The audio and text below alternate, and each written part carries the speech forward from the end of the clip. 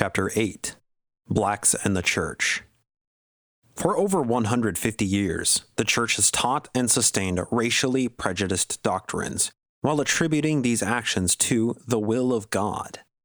These teachings include a ban on black members from holding the priesthood and participating in the temple, and went as far as preaching death as a consequence for interracial marriage. Recently, the Church has tried to clean up this part of its image by disavowing these past teachings. Racist teachings from the Brethren. Cain slew his brother, and the Lord put a mark upon him, which is the flat nose and black skin. If the white man who belongs to the chosen seed mixes his blood with the seed of Cain, the penalty under the law of God is death on the spot. This will always be so. How long is that race to endure the dreadful curse that is upon them? That curse will remain upon them, and they never can hold the priesthood or share in it until all the other descendants of Adam have received the promises and enjoyed the blessings of the priesthood and the keys thereof. Until the last ones of the residue of Adam's children are brought up to that favorable position, the children of Cain cannot receive the first ordinances of the priesthood. They were the first that were cursed, and they will be the last from whom the curse will be removed. You may inquire of the intelligent of the world whether they can tell why the aborigines of this country are dark, loathsome, ignorant, and sunken into the depths of degradation. When the Lord has a people, he makes covenants with them, and gives unto them promises. Then, if they transgress his law, change his ordinances, and break his covenants he has made with them, he will put a mark upon them, as in the case of the Lamanites and other portions of the house of Israel. But by and by they will become a white and delightsome people.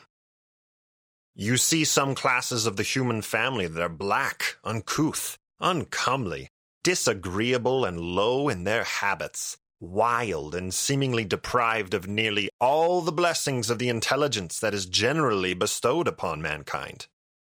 Brigham Young. The attitude of the Church with reference to Negroes remains as it has always stood.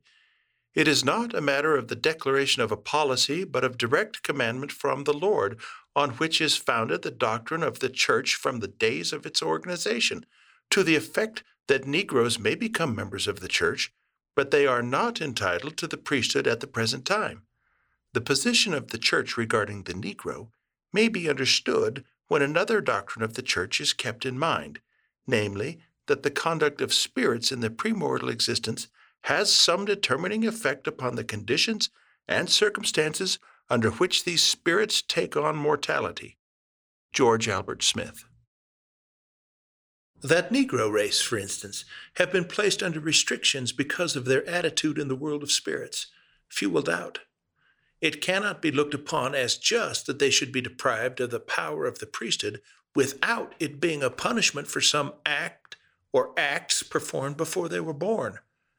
Not only was Cain called upon to suffer, but because of his wickedness he became the father of an inferior race. A curse was placed upon him, and that curse has been continued through his lineage, and must do so while time endures. Billions of souls have come into this world cursed with a black skin, and have been denied the privilege of priesthood and the fullness of the blessings of the gospel. These are the descendants of Cain. Joseph Fielding Smith. We must not intermarry with the Negro. Why? If I were to marry a Negro woman and have children by her, my children would all be cursed as to the priesthood. Do I want my children cursed as to the priesthood? If there is one drop of Negro blood in my children, as I have read to you, they receive the curse. There isn't any argument, therefore, as to intermarriage with the Negro, is there? There are 50 million Negroes in the United States. If they were to achieve complete absorption with the white race, think what that would do. In spite of all he did in the pre-existent life, the Lord is willing, if the Negro accepts the gospel with real, sincere faith and is really converted, to give him the blessings of baptism and the gift of the Holy Ghost. If that Negro is faithful all his days, he can and will enter the celestial kingdom, He will go there as a servant. Mark E. Peterson. Negroes in this life are denied the priesthood. Under no circumstances can they hold this delegation of authority from the Almighty. The gospel message of salvation is not carried affirmatively to them. Negroes are not equal with other races where the receipt of certain spiritual blessings are concerned, particularly the priesthood and the temple blessings that flow therefrom. But this inequality is not of man's origin. It is the Lord's doing, is based on His eternal laws of justice, and grows out of the lack of spiritual valiance of those concerned in their first estate. Bruce R. McConkie.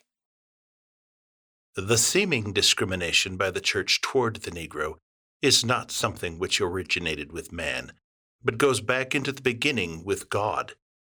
Revelation assures us that this plan antedates man's mortal existence, extending back to man's pre-existent state. David O. McKay. Slavery. I will remark with regard to slavery. Inasmuch as we believe in the Bible, inasmuch as we believe in the ordinances of God, in the priesthood and order and decrees of God, we must believe in slavery. I am a firm believer in slavery. Brigham Young. Seeing California as an abundant supply source for Utah, in 1851, President Brigham Young sent a company of 437 saints, led by apostles Amasa M. Lyman and Charles C. Rich, to settle in Rancho San Bernardino, California. This company included a large number of slaves. As respects to slavery in the territory, we were assured that there was little of it there, yet it is there. Some slaves had been liberated by their owners since they were taken to Utah. Others still remain slaves. But most of those who take slaves there pass over with them in a little while to San Bernardino, a Mormon settlement in California. How many slaves are now held there, they could not say, but the number relatively was by no means small. A single person had taken between 40 and 50, and many had gone in with smaller numbers. The Latter-day Saints Millennial Star. Civil rights. In February of 1964, Congress passed the Civil Rights Act, prohibiting discrimination according to race, religion, or sex. 4 years later, Reverend Martin Luther King was martyred for his role as a leader in the movement. After his death, black preachers continued to call for full integration of blacks into white restrooms, buses, schools, jobs, and neighborhoods. As a church claiming to be led by Jesus Christ himself, I would expect it to be on the front line in the fight for equal rights for all people. Instead, the church did nothing. In fact, they actually tried to prevent it. In January 1964, member of the Quorum of the 12 Apostles, Delbert L. Stapley, wrote to LDS Michigan Governor George Romney. Governor Romney would later campaign to be President of the United States, as did his son Mitt Romney. In his letter, Elder Stapley urged Governor Romney not to support the Civil Rights Act, as it would bring the integration of blacks into society. I am sure you know that the prophet Joseph Smith, in connection with the Negro problem of this country, proposed to Congress that they sell public lands and buy up the Negro slaves and transport them back to Africa from whence they came. I am sure the prophet, with his vision and understanding, foresaw the problems we are faced with today with this race, which caused him to promote this program. When I reflect upon the prophet's statements and remember what happened to 3 of our nation's presidents who were very active in the Negro cause, I am sobered by their demise.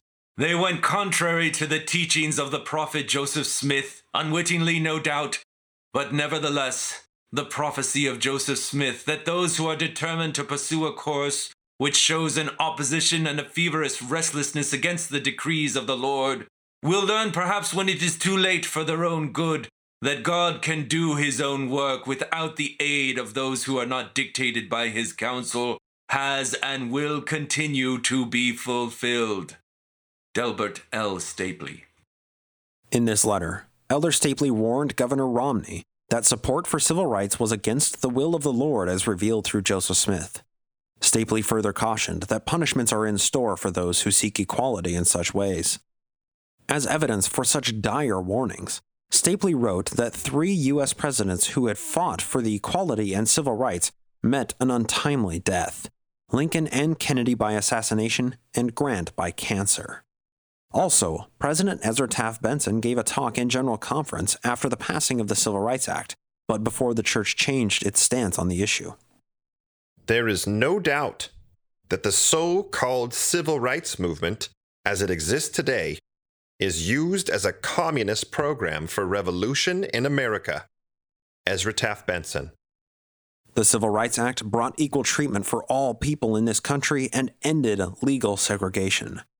To refer to it as, quote, the so-called civil rights movement, end quote, is to belittle its great significance.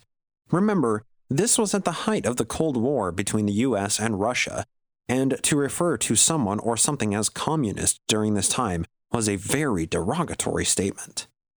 President Benson does not sound like the Lord's prophet bringing a message of love.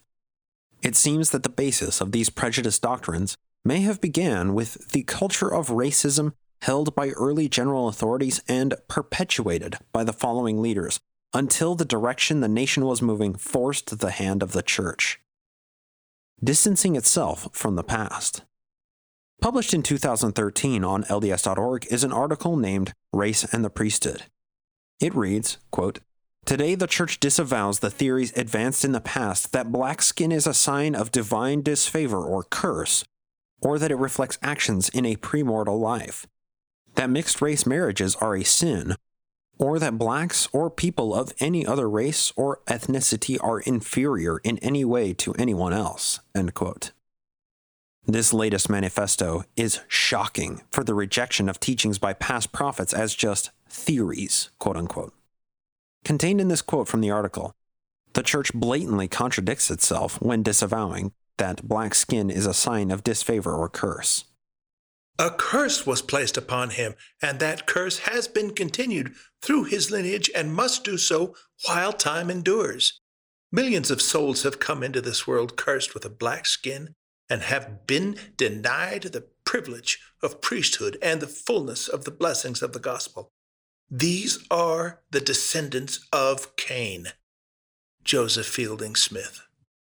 That it reflects actions in a premortal existence. The position of the church regarding the Negro may be understood when another doctrine of the church is kept in mind, namely, that the conduct of spirits in the premortal existence has some determining effect upon the conditions and circumstances under which these spirits take on mortality. George Albert Smith. That mixed-race marriages are a sin. If the white man belongs to the chosen seed, mixes his blood with the seed of Cain, the penalty under the law of God is death on the spot. Brigham Young. That blacks are inferior in any way to anyone else. Some classes of the human family that are black, uncouth, uncomely, disagreeable and low in their habits, wild and seemingly deprived of nearly all the blessings of the intelligence that is generally bestowed upon mankind. Brigham Young. With this article, the church disavows 4 points of doctrine that have been in place for 150 years and invalidates the words of the prophets by calling their teachings just theories. Follow the prophet. The church reminds us to give strict obedience to the prophet because he speaks for God and is incapable of misconduct. The Lord will never permit me or any other man who stands as president of this church to lead you astray. It is not in the program. It is not in the mind of God. If I were to attempt that, the Lord would remove me out of my place. And so he will any other man who attempts to lead the children of men astray from the oracles of God and from their duty. Wilford Woodruff. Keep your eye on the prophet, for the Lord will never permit his prophet to lead this church astray. Ezra Taft Benson. Follow your leaders who have been duly ordained and have been publicly sustained, and you will not be led astray. Boyd K. Packer. Follow the prophet. Follow the prophet. Follow the prophet. Don't go astray. Follow the prophet. Follow the prophet. Follow the prophet. He knows the way. Children's Songbook. Today, the church says the past leaders were in error because their statements were just theories.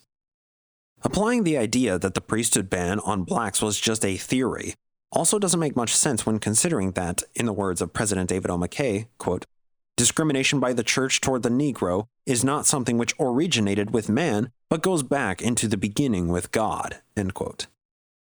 If prophets claim to speak the will of Heavenly Father when their words can be later disavowed, then how was it that they were prophets at all? This completely undermines the prophet will never lead us astray principle. What doctrines currently attributed to God by today's prophets can be discredited as just theories by future general authorities.